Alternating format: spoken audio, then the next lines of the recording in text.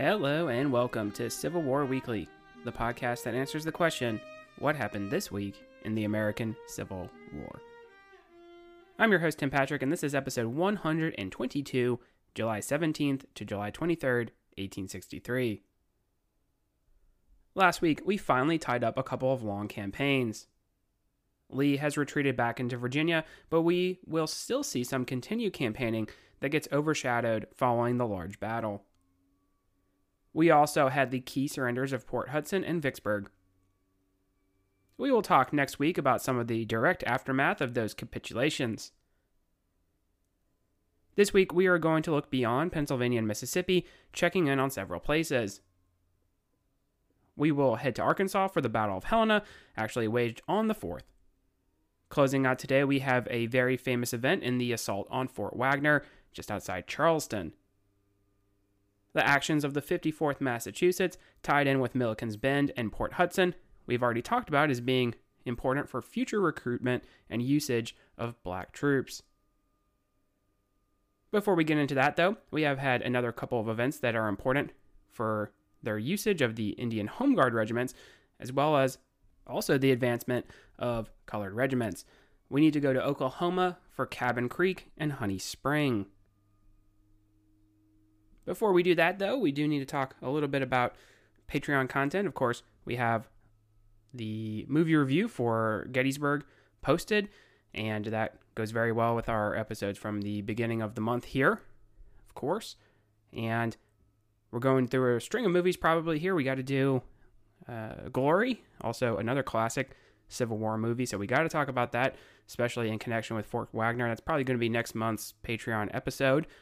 Might release that a little bit early, but then we were going to have a quick turnaround, and we're probably going to do Ride with the Devil, and that's going to be in connection with Lawrence, Kansas, which is right around the corner here as well. So we got a little string of pretty heavy hitters in terms of movies, so if that sounds like something that would interest you, kind of going through a synopsis and having thoughts on the historical accuracy of the movies, then we do have a link to the Patreon in the show description. And of course, those proceeds do go toward the general upkeep of the show.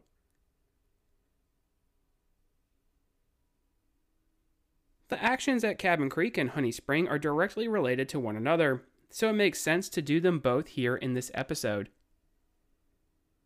Now, in 1862, Union forces had moved down from Fort Scott in Kansas and occupied Fort Gibson, which is present-day Muskogee, Oklahoma, a little southeast from Tulsa.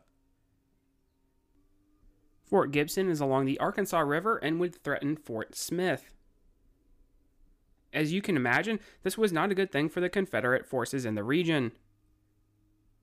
In order to keep Fort Gibson properly provisioned, however, the Union forces would need to utilize the Texas Road, which connected Kansas to Oklahoma, and then, as you guessed it, Texas.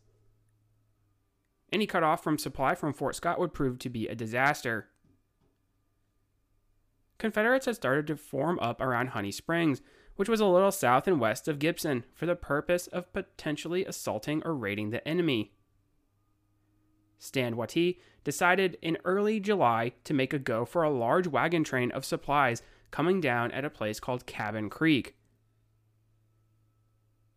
Now, Cabin Creek is in the northwest portion of the state and would prove to be a fairly good spot to set up a potential ambush, as there's going to be a second ambush, a second Cabin Creek in 1864. His troops would dig in on the far side of the creek and wait for the supply column, commanded by Colonel James Williams, who is the officer of the 1st Kansas Colored Infantry, also in column along with the 3rd Indian and several other cavalry regiments. This would actually include several companies of the 2nd Colorado, which served, if you recall, at Valverde with their commander Theodore Dodd. It is not long after these engagements that Dodd and his Colorado infantry would be converted to cavalry and sent to help in anti-guerrilla activity in Missouri. Williams would receive word from Confederate prisoners and deserters that there was going to be an ambush attempt at Cabin Creek. His forces would deploy and for a time skirmish with Watie's entrenched forces. Artillery fire combined with a cavalry charge would drive the rebels from the field. Casualties were reported at 65 killed for the Confederates and maybe around 50 total casualties for the supply column. When we mention the importance of the deserters warning Williams, I think it's important to have sort of the comparison to maybe World War I operations in Africa, where there's a lot of shifting sides, especially among native troops. And it's obviously you're going to have these intelligence issues. If folks are changing sides pretty frequently, then it's going to be a problem. So that's why, even though Cabin Creek is a great spot for an ambush, and the 1864 raid we'll talk about was more successful, it's going to be also difficult to actually spring an ambush if you have some squeaky wheels there. Despite Williams successfully getting to Fort Gibson, it was planned by the remaining Confederates to strike at the fort. Douglas Cooper was gathering the necessary troops for such a feat. 3 Texas cavalry regiments would combine with the 1st and 2nd Cherokee, 1st and 2nd Creek, and 1st Chickasaw Choctaw. William Cabell would be on his way with an additional 3,000 men from Fort Smith. This would give Cooper a heavy numerical advantage when compared to the 3,000 defenders at Gibson. Arriving to take command of the fort would be James Blunt. Now, Blunt would receive intelligence that Cabell was on his way, which would be an issue. We are already aware of Blunt's aggressive nature, so it would not be a surprise that he is going to move out against the Confederates at Honey Springs with 2 brigades, all mixed of Indian Home Guards, Wisconsin and Kansas Cavalry, and the 1st Kansas Colored Infantry, as well as Dodd's Coloradians. In addition, he would have several Napoleons and was armed with the fresh supplies that had made it from Fort Scott. His men would move across the Arkansas on flatboats on the 16th. On the 17th, he would run into Cooper's gathered troops. Cooper would be without Stanwati for this battle, as he had given him an assignment to move out in a diversion. He still held a slight numerical advantage, although his armament was poor. Powder had been compromised due to heavy rains, and the firepower he could bring in artillery was not equivalent to the several Napoleons Blunt possessed. That being said, his mountain howitzers would begin the battle with an artillery duel, as both sides deployed.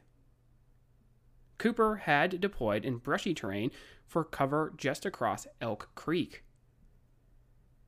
Both sides would knock out a gun from the other, leading to an inconclusive duel.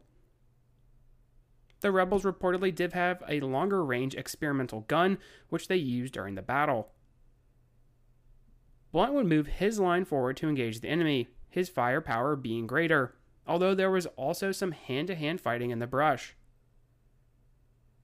At a crucial point in the battle, the 2nd Indian Home Guard would move in front of the 1st Kansas Colored Infantry. Seeing this mistake, the Federal officers would order the 2nd Indian Home Guard to move back.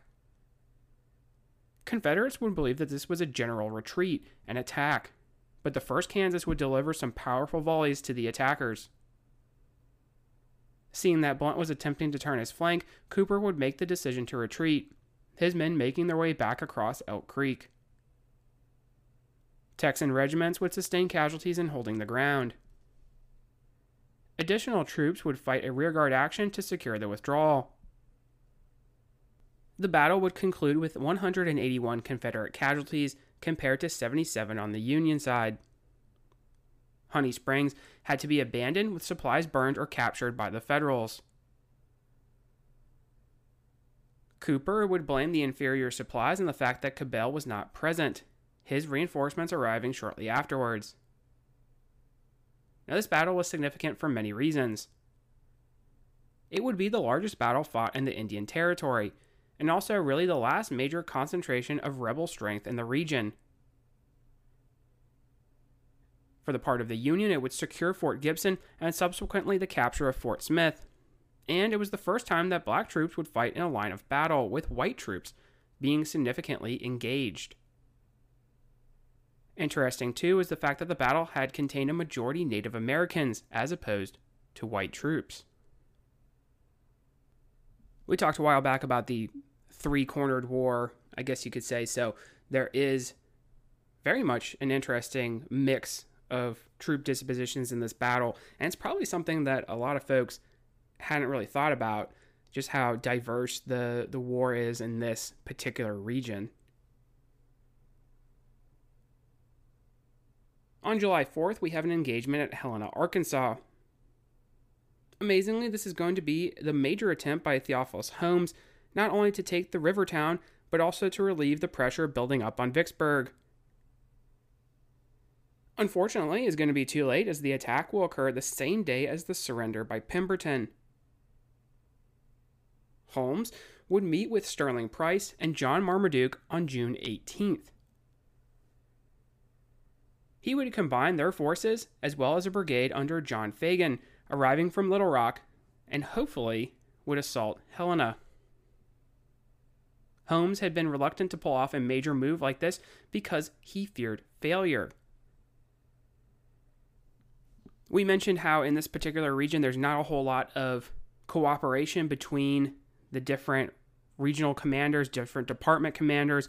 Holmes is definitely going to fall into the category not only of being cautious, even with a potentially good target like Helena, but he's also going to not necessarily play well with others. And you could say it's also an administrative failure on the part of the Confederacy to really be able to have a system where these are cooperating, acting in concert, but Holmes is not going to do anyone any favors. You remember all the way back in Prairie Grove how he doesn't want Thomas Hindman to really take the offensive. There is some hesitation there. It might have been better for Hindman if he had taken the advantage while he could. That would have probably been better for the Confederacy in terms of an offensive. And so we see this kind of cautious behavior rearing its head once again, even in a dire situation where Vicksburg needs to be relieved. There needs to be some kind of release of pressure. Now, Samuel Curtis had taken the city in 1862, and not only was it a supply station along the Mississippi, but could also be used as a jump-off point to move further into Arkansas, threatening Little Rock, which is exactly what's going to happen. So there is a self-preservation element to be had from Holmes and his department. All in all, they could put together some 7,500 men to face off against 4,100 defenders commanded by Benjamin Prentiss, but also mostly led in the field by Frederick Salmon. Prentiss would draw on his Shiloh experience. If you recall, he was one of the major figures of the battle. There were rumors of a Confederate attack, so they would be ready. As far as defense, a work had been constructed named Fort Curtis, but Crowley Ridge outside of town commanded the positions. Batteries A through D would be constructed on this high ground. C and D to the south on Graveyard Hill and Hindman Hill protecting the western and southern approach. Hindman Hill was named as such because this is where Thomas Hindman lived. A and B would be further to the north, with A being on Ryder Hill. Additional support could be provided by the Navy, as has been the course of action for many of these engagements along the river. 4th of July festivities were canceled because of the rebel threat, which could have been a disaster. But disaster would partly be avoided because of the weather. Rains had made several of the roads turn into mud, making the movement to Helena a tiring process for almost all the rebels, except Fagan's brigade, which traveled mostly via steamboat. Holmes would be concerned about the success of the operation on arrival. They no longer held the advantage of surprise, and the defenses were formidable. The key to the defense around Helena, though, was the high ground, which, if taken, could be used to render the defense. So with that being the primary objective, and of course the numerical advantage being held, the attack would go forward as planned. Early in the morning on the 4th, Colonel William Brooks would lead a contingent from his 34th Arkansas in a probe to the south. There they would run into Union pickets, opening the battle. In the north, John Marmaduke would dismount his troopers with the objective of taking Ryder's Hill. With that high ground secured, rebel artillery could neutralize Battery B. His flank was to be protected by Lucius Marsh Walker and his cavalry. Walker would run into heavier resistance than was expected, though, in the form of the 5th Kansas and 1st Indiana Cavalry, so he would not be able to support Shelby and Colton Green, whose brigades ran into the 29th Iowa. Facing this stiff resistance without support, the cavalry under Marmaduke would not be able to accomplish their objective in taking the hill. Marmaduke would be angry with Walker because he was under the impression he only saw light resistance. This anger would not only lead to Marmaduke intentionally not informing Walker of the retreat at the conclusion of the battle, but it would also lead to a duel between the two officers in September, mortally wounding Walker. There definitely should have been some HR mediation there, but perhaps they did not have HR on hand. Meanwhile, Fagan's brigade would begin their attacks on Hindman Hill and Battery D. They would see some success in pushing back the Union forces, but they were also advancing unsupported. The rough terrain would lead Price to be bogged down, so he would not step off until later. The Union troops had felled trees and constructed abattis to great effect. In addition, their artillery was able to sweep the avenues of approach, inflicting heavy casualties on the rebels. When Price does begin his portion of the attack, he would see some success from his 2 brigades under McRae and Parsons. They would be able to take Battery C on Graveyard Hill. Price would pause, though, his artillery being unable to traverse the difficult ground. Some crews had been able to move forward with the infantry to work the captured Northern guns, but the Federals had done a good job in spiking any artillery they did not remove. Holmes would actually then order forward the 7th Missouri to take Fort Curtis beyond. With Fagan stalled, the Union troops were able to reform and counterattack after pouring in artillery fire in the lone Missouri Regiment. Holmes and Price would realize that further attacks would come to little and order a retreat. The assault had accumulated 1,600 casualties compared to around 220 Federal losses.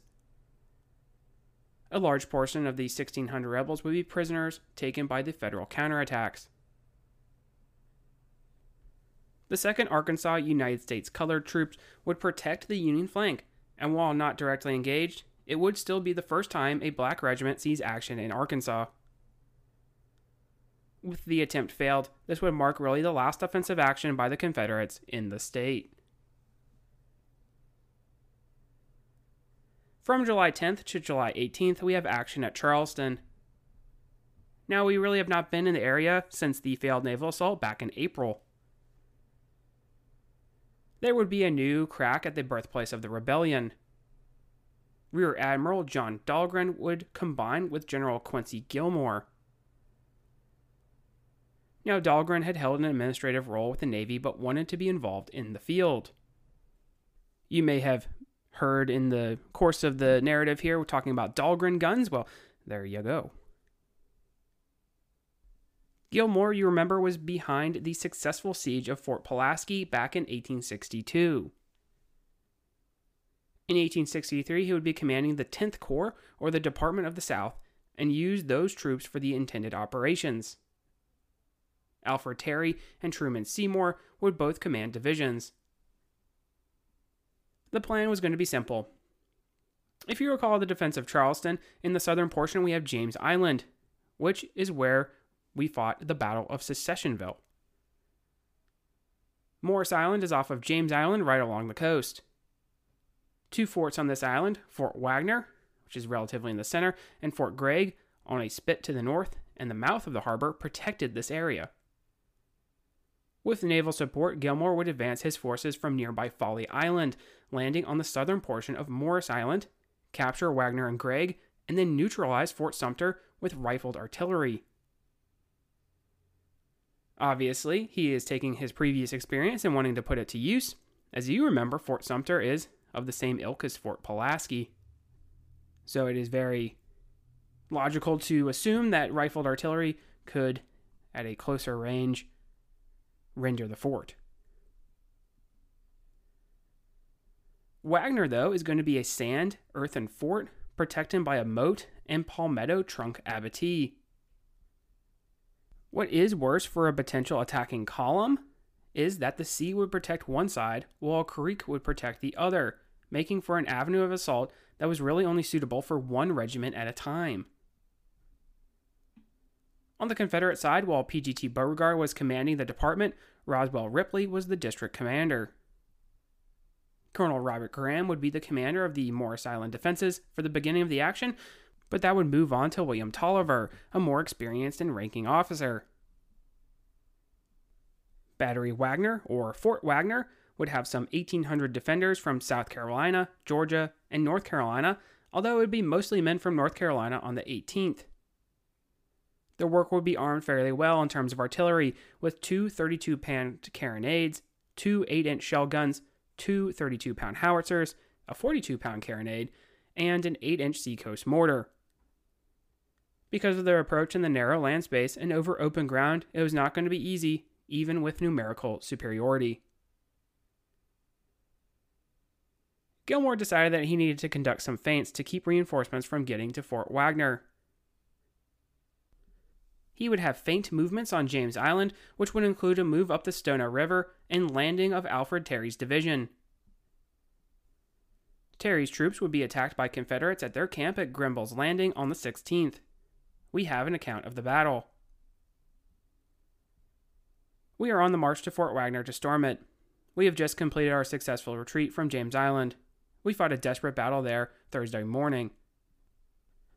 3 companies of us, B, H, and K, were out on picket about a good mile in advance of the regiment. We were attacked early in the morning. Our company was in the reserve when the outposts were attacked by rebel infantry and cavalry. I was sent out by our captain in command of a squad of men to support the left flank. The bullets fairly rained around us. When I got there, the poor fellows were falling down around me with pitiful groans. Our pickets only numbered about 250 men, attacked by some 900. It is supposed by the line of battle in the distance that they were supported by the reserve of some 3,000 men. We had to fire and retreat toward our own encampment. One poor sergeant of ours was shot down alongside of me. Several others were wounded near me. God has protected me through this, my first fiery leaden trial, and I do give him the glory and render my praises unto his holy name. My poor friend, Sergeant Peter Vogelsang, is shot through his lungs. His case is critical, but the doctor says he may probably live. His company suffered very much. Poor good and brave Sergeant Joseph Wilson of his company H, after killing 4 rebels with his bayonet, was shot through the head by the 5th one. Poor fellow. May his noble spirit rest in peace. The general has complimented the colonel on the gallantry and bravery of his regiment. The battle was significant because it does include the first combat experience for the 54th Massachusetts, a regiment commanded by Robert Gould Shaw, comprising black troops. These would actually include some pretty impressive names. For instance, Frederick Douglass's son Lewis was a color sergeant in the regiment. Because this is one of the first black regiments for the Union, there were many recruits not from the state of Massachusetts, but soldiers comprising from all over the North. The 54th would go to the aid of the 10th Connecticut, which was in danger of being cut off by the attacking rebels. There would be 14 killed and 17 wounded, compared to 3 killed and 12 wounded for the Confederates. Terry would withdraw, moving his men to join forces already on Morris Island. Speaking of that, though, just to rewind, on July 10th, Dahlgren would begin bombarding the Confederate works. In the evening, George Strong's brigade would make a successful amphibious landing, getting a foothold on the island. They would be able to capture several batteries on their move further north.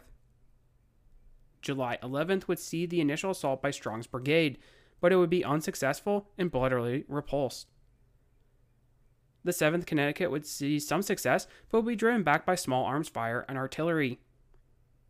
The move inflicted 339 casualties for Strong's brigade. It would be apparent there would need to be more men thrown forward if the landward side was to be taken. July 18th would be the next attempt at Fort Wagner.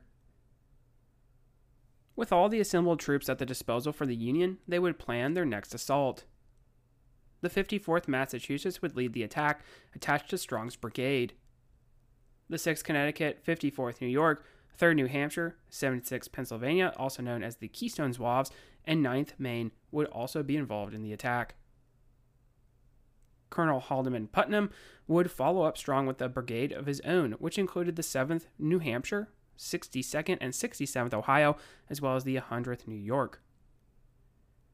Now, Strong is actually going to be the one who asks the 54th if the color bearer falls, who will pick them up, and it is Shaw who responds definitively, "I will," which if you watch Glory, you know that scene, and rest assured, we're going to review that as mentioned at the top of the episode, but it's probably one of the more famous lines. Land batteries would support the attack, and the U.S. Navy would pound Wagner for 11 hours prior to the infantry jump-off. In fact, there is so much artillery fire incoming that some of the defenders refused to man the lines. Shaw would lead the 54th forward in the evening. We have a first-hand account of the attack from a Captain Appleton of the 54th. The fire became terrible. Shell, canister, and musket balls tore through us. The terrible roar deafened us as we pressed on. At last we reached the moat of the fort. The sky had become black with clouds, and the thunder cracked and lightning flashed. As we reached the ditch, someone gave an order, "By the right flank," and Company B on my right apparently filed off that way. My company preserved its alignment, and the 2 cannonades in the bastions on that instant were fired, the one on the right tearing the right of the company to pieces, killing Sergeant Andrew Benton and others, and about at the same instant a like disaster fell upon the left of the company from the bastion on our left. I could hear the rattle of the balls on the men and the arms. I was in front of the company and leaped down into the water, followed by all the men left standing. On my left, the colonel with the colors and the men of the companies on the left waded across abreast with me. We reached the base of the curtain and climbed up the parapet. Our 2nd Battalion right with us. On the top of the works, we met the rebels, and, by the flashes of their guns, we looked down into the fort. Apparently a sea of bayonets some 8 or 10 feet below us.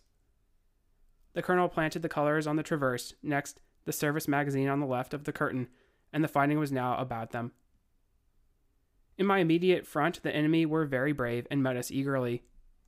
Bayonets, musket butts, revolvers, and swords, and musket shots were all used, but our small number and our disadvantage in being up against the sky told heavily. The men rapidly turning out around me. I received a sword thrust through my blouse, but it fortunately passed between my legs. About this time, I saw our colors fall, rise again, and go back through the water of the ditch borne by someone. Finding it impossible to hold the crest of the parapet, we were so near the enemy as to be able almost to touch them, and they were able to use cannon rammers and handspikes in the melee. We withdrew our diminished numbers to the outer slope of the parapet, hoping to hold in until our 2nd Brigade came up, and continued the fight as best we could. On the left bastion, the enemy rallied and opened an enfilading fire with muskets upon us. Not one man stood on the parapet when I left.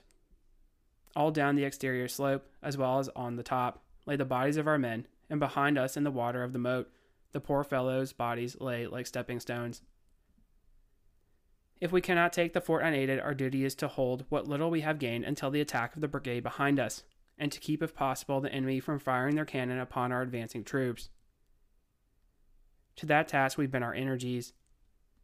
Captains Pope and Jones and Lieutenant Emerson, who had just been assigned to my company, and myself, a crowd of our men, of all companies, perhaps 50 in number, now commenced firing at every rebel who showed himself. We picked up the muskets of the fallen, but found many ineffective from being filled with sand. The coolness and bravery of these officers and men was very marked. So the 54th leading the way would veer to the left once they cleared the open ground, attacking the relative center of the fort. The 6th Connecticut and 48th New York would come in behind the 54th, attacking to the right. The position they were attacking was the curtain wall, which is essentially like a little indent in the wall that provides inflating fire from the angles where it juts inward. Putnam's brigade would then follow up on the seaward defenses. Unfortunately for the attackers, the 54th, 6th, and 58 were the only regiments who were able to reach the parapets. As described, there was heavy hand-to-hand fighting, especially amongst the 54th. Strong's regiments would not be able to advance because of the heavy canister fire. Putnam's brigade would likewise only see a portion of the 2 Ohio regiments reach the work. The 32nd Georgia would arrive and push out the attackers. The 54th would stay as long as they could, providing covering fire for the retreating Yankees. Shaw had been killed, as had Colonel Lyman Chatfield of the 6th Connecticut. Strong would be mortally wounded by a grape shot round in the thigh, and Putnam had likewise been killed, ordering the withdrawal. Overall, it was a bloody attempt by the 10th Corps, resulting in 1,500 casualties as opposed to 174 from the southern side. Sergeant William Harvey Kearny of the 54th would receive the Medal of Honor for saving the colors. His regiment had paid a high price, suffering some 40% casualties. Lewis Douglas would write about how his proud regiment was now torn to pieces. This would conclude the ground attempts on Fort Wagner. In September of 1863, the work would be abandoned, followed 160 days of shelling, but Charleston is not going to fall until 1865. Rest assured, we'll get there soon enough. Let's go ahead and pause right there. This week was pretty eventful. We had the Battle of Helena in Arkansas. That is a failed attempt, and also a late attempt to try to relieve Vicksburg by Theophilus Holmes. We had the Battle of Honey Springs as well as Cabin Creek in Oklahoma that show a very diverse flavor to the war in Oklahoma. Finally, we had some continued assaults on Charleston, as there's still going to be an emphasis to try to take that city. The 54th Massachusetts have assaulted Fort Wagner in their famous charge that resulted in heavy casualties, including the loss of their colonel, Robert Gould Shaw. Next week, we're going to jump around some more. We have the immediate aftermath of the Vicksburg siege, as well as some action in Louisiana, and of course, we need to talk about John Hunt Morgan's raid into Indiana and Ohio. If you like what you hear, please make sure to leave a review. Posted in the description should be a link to the website, as well as Patreon and Venmo information. Support for the general upkeep of the show is greatly appreciated. Feedback is always welcome. Questions, comments, concerns. The email is cwweeklypod@gmail.com. Thank you all so much for listening, and have a great week.